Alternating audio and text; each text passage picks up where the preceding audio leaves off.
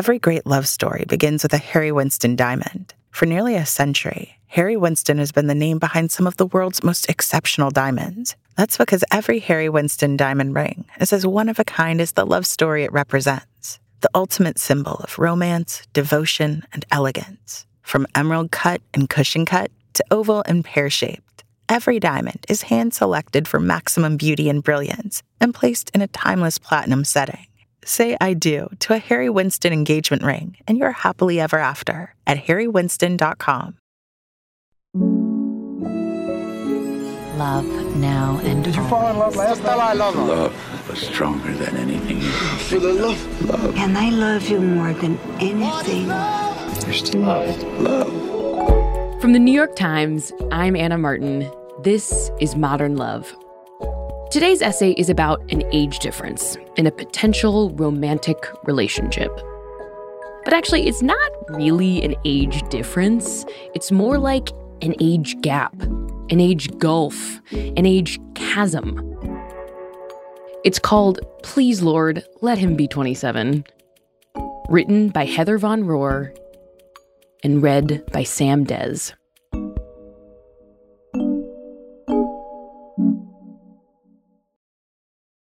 He had been in Los Angeles for a month, but he said he hadn't seen much. The ocean, a couple of record stores, and the stretch of concrete he hiked to get to the library where I happened to work. I lent him my copy of The Day of the Locust and offered to show him around. I was almost 37. He was much younger. How much younger? I was afraid to find out. A year and a half earlier, I had moved to LA with aspirations. To make it as a screenwriter, and to fall in love, get married, and have a child. In need of a day job, I took an entry-level position at the research library of a prestigious film academy. I imagined I would soon move up.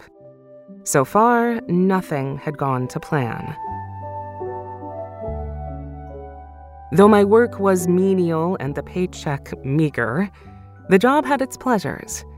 Shelves of bound screenplays, troves of Hollywood ephemera and screenings of classic films luminously restored. So I remained in my post. While at home, nights and weekends, I made endless revisions to my script. Nick turned up at the library in mid-September, with a gap-toothed smile and pale limbs emerging from his shorts and button-up shirt. He had come 6,000 miles from Edinburgh to spend 3 months doing research for a biography of the 70s film director Hal Ashby. Nick became a fixture in the Special Collections reading room. Day after day, he pored over Hal Ashby's papers, sidling up to the desk with requests for photocopies or help deciphering the scrawl on a manuscript, but also to chat about movies, culture shock, the antics of his crazy landlady. Our conversations took on a playful intimacy, and when he went back to his table, I found myself watching him. Lord, let him be 27, I thought. If he were more than 10 years younger than me, I had decided, the difference in maturity and experience would be too great. We started having lunch together on a bench in front of the library, talking about our tastes in books and music and film, as if our identities depended on it. I was relieved to learn that his favorite Ashby film was not Harold and Maude, the love story of a boyish 20-year-old and a 79-year-old woman.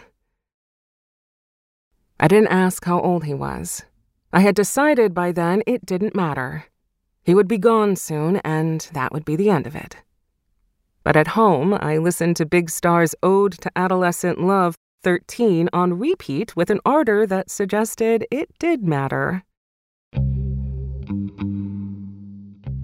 On the eve of my 37th birthday, we had our first real date. And as I was driving him home, we admitted our mutual crushes.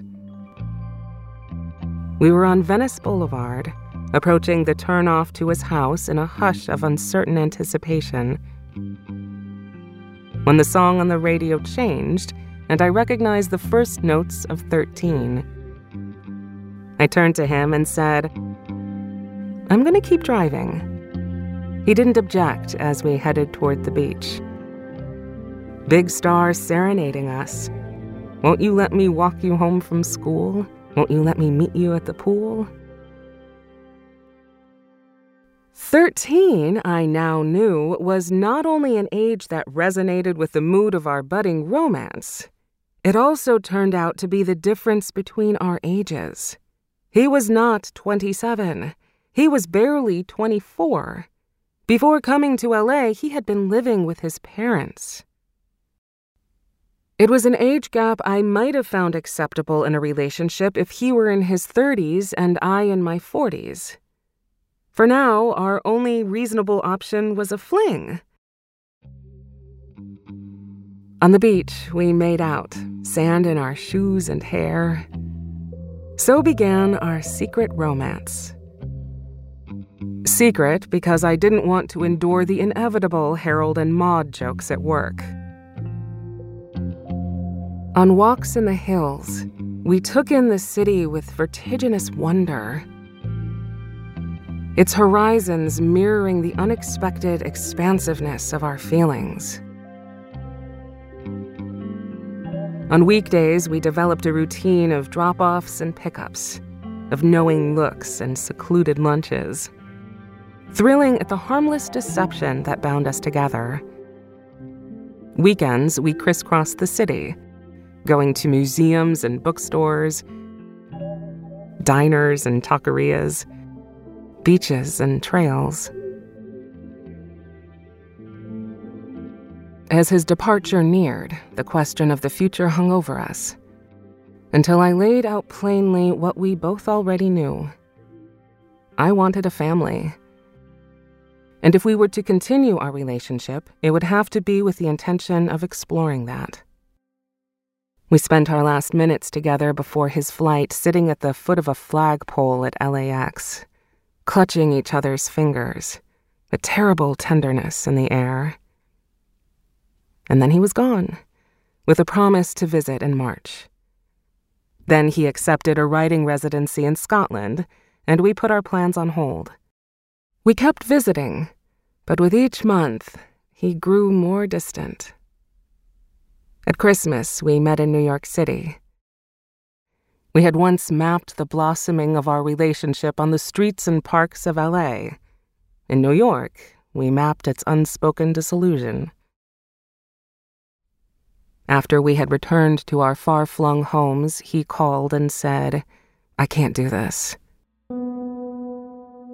His book was only half written, and our combined earning power was minimal, so the prospect of supporting ourselves and perhaps a family too was overwhelming to him.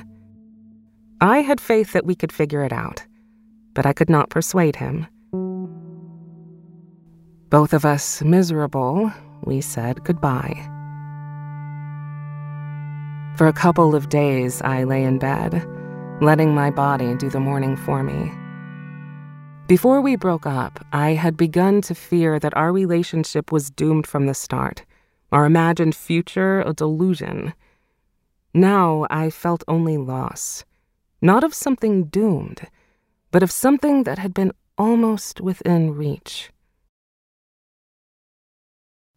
I returned to my routines feeling hollowed out, but gradually I was revived by sunshine, time, and the increasingly pressing problem of my livelihood. I moved to Brooklyn, where I had friends and family, and I took a film editing course. A couple months later, I landed my first editing job. It paid little, but I knew I had found a profession and a city in which I could thrive.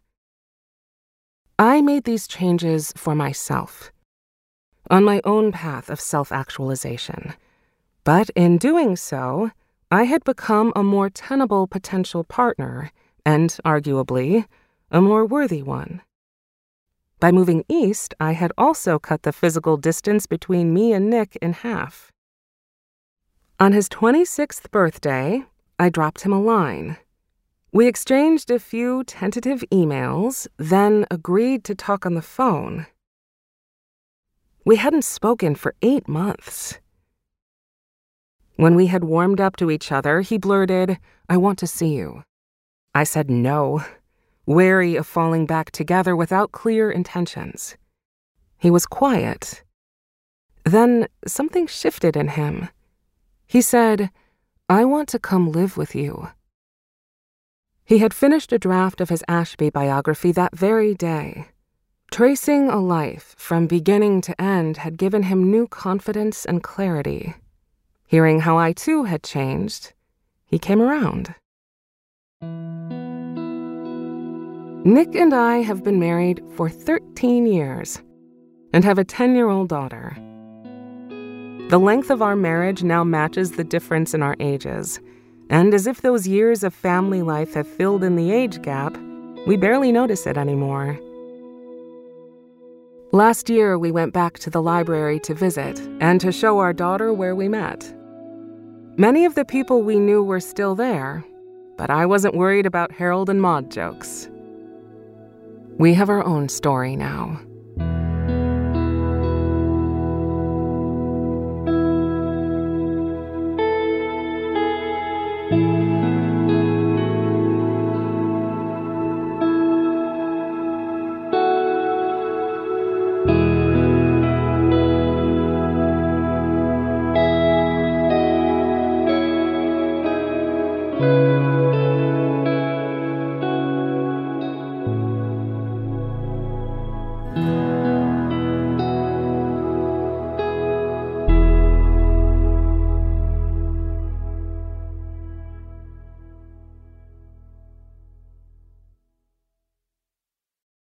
Every great love story begins with a Harry Winston diamond. For nearly a century, Harry Winston has been the name behind some of the world's most exceptional diamonds. That's because every Harry Winston diamond ring is as one-of-a-kind as the love story it represents, the ultimate symbol of romance, devotion, and elegance. From emerald cut and cushion cut to oval and pear-shaped, every diamond is hand-selected for maximum beauty and brilliance and placed in a timeless platinum setting. Say I do to a Harry Winston engagement ring, and you're happily ever after at harrywinston.com.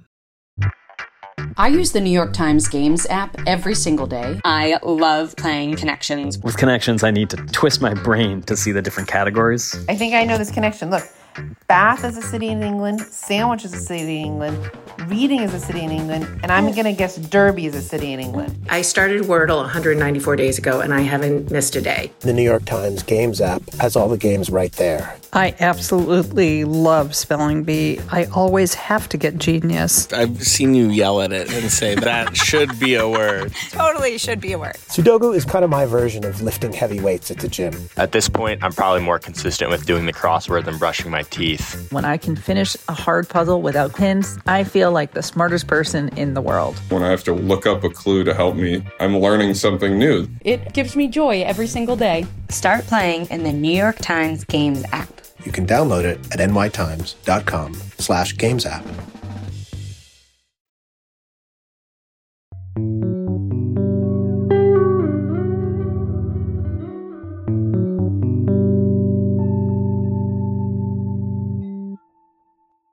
The New York Times has been reporting on weddings since its first ever issue, back in 1851. But those announcements, they were really cut and dry, like so-and-so, the daughter of so-and-so, marries the son of whoever. In the 90s, the Times started this section called Vows. It tells the personal stories of couples who are getting married, and there was one couple recently who caught our attention. My name is Edgar Alonso. I'm Beatriz Rivera. And I married Beatriz Rivera in winter of 2021. When we first started dating and just hanging out, our relationship was really fun. We'd listen to Cuban music for hours upon end, and it just never got tiring to her. She loved it as much as I did, and that to me was a pretty big deal. He wasn't the type of guy that I thought I would date. I'm out there partying and DJing parties, and Beatriz is not. He couldn't believe I was 42. And he was, 36? She's just in a different place in life than I am. I was just out of a divorce. I went on dates, but nothing serious. So for me, is having this independence that I didn't have because I was a young mom. I had my daughter when I was 20.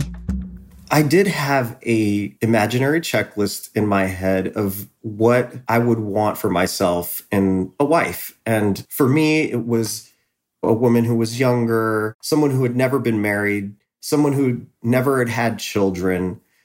And those are all things that I felt Beatriz just wasn't offering. His checklist was valid. He doesn't have any children. And me being 42, the odds of us having children aren't there. And so I decided that I needed to break up with her. I think he was having a hard time really saying the words, "I'm breaking up with you." The way she reacted was devastating. She was crying in our living room, just uncontrollably.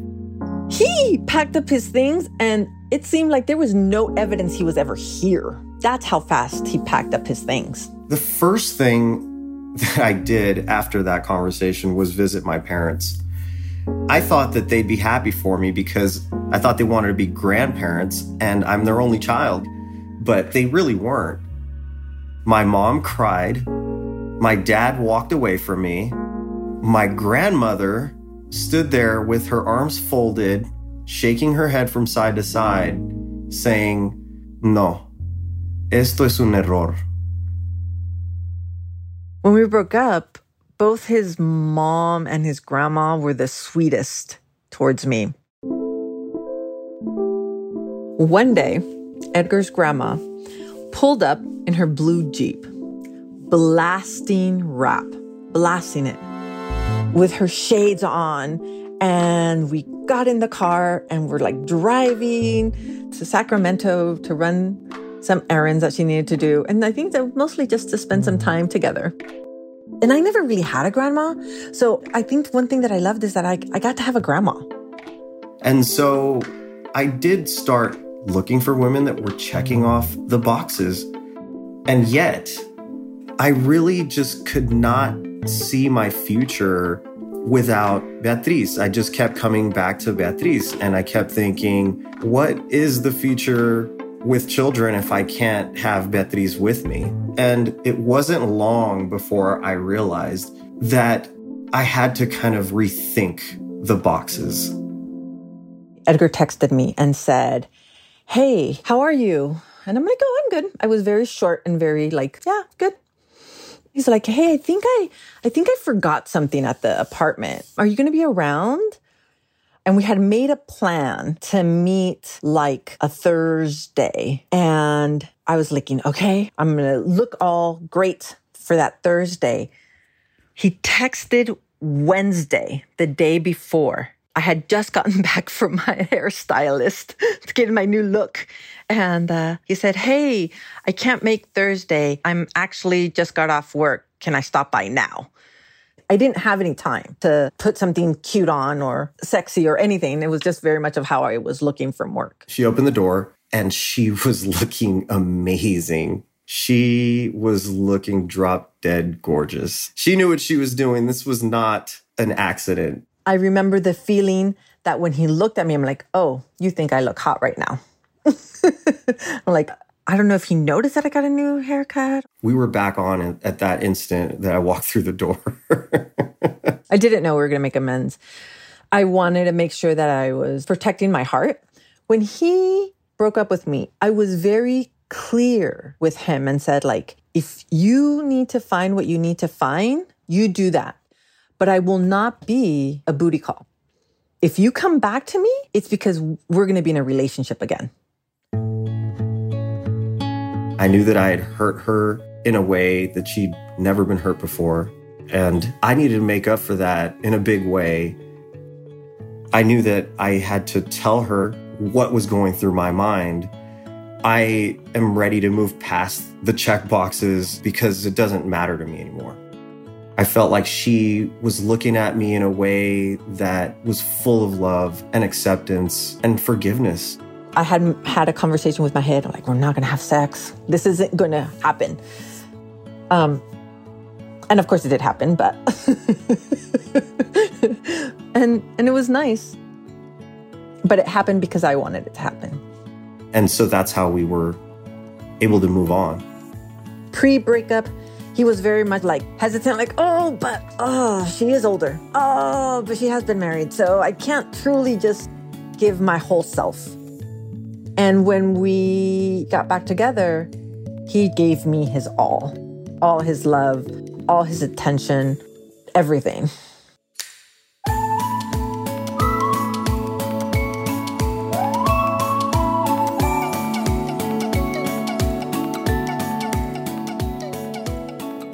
Beatrice and Edgar were married on November 20th, 2021 in Berkeley, California.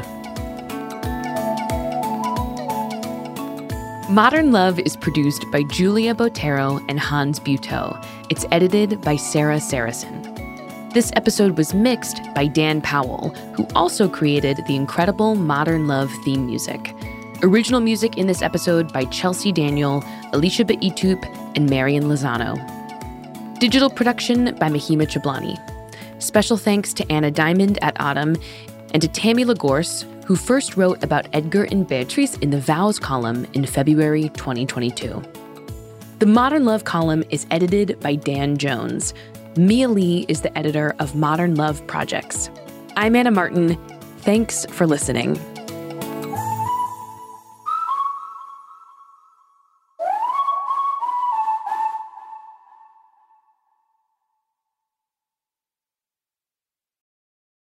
Every great love story begins with a Harry Winston diamond. For nearly a century, Harry Winston has been the name behind some of the world's most exceptional diamonds. That's because every Harry Winston diamond ring is as one-of-a-kind as the love story it represents. The ultimate symbol of romance, devotion, and elegance. From emerald cut and cushion cut to oval and pear-shaped, every diamond is hand-selected for maximum beauty and brilliance and placed in a timeless platinum setting. Say I do to a Harry Winston engagement ring, and you're happily ever after at harrywinston.com.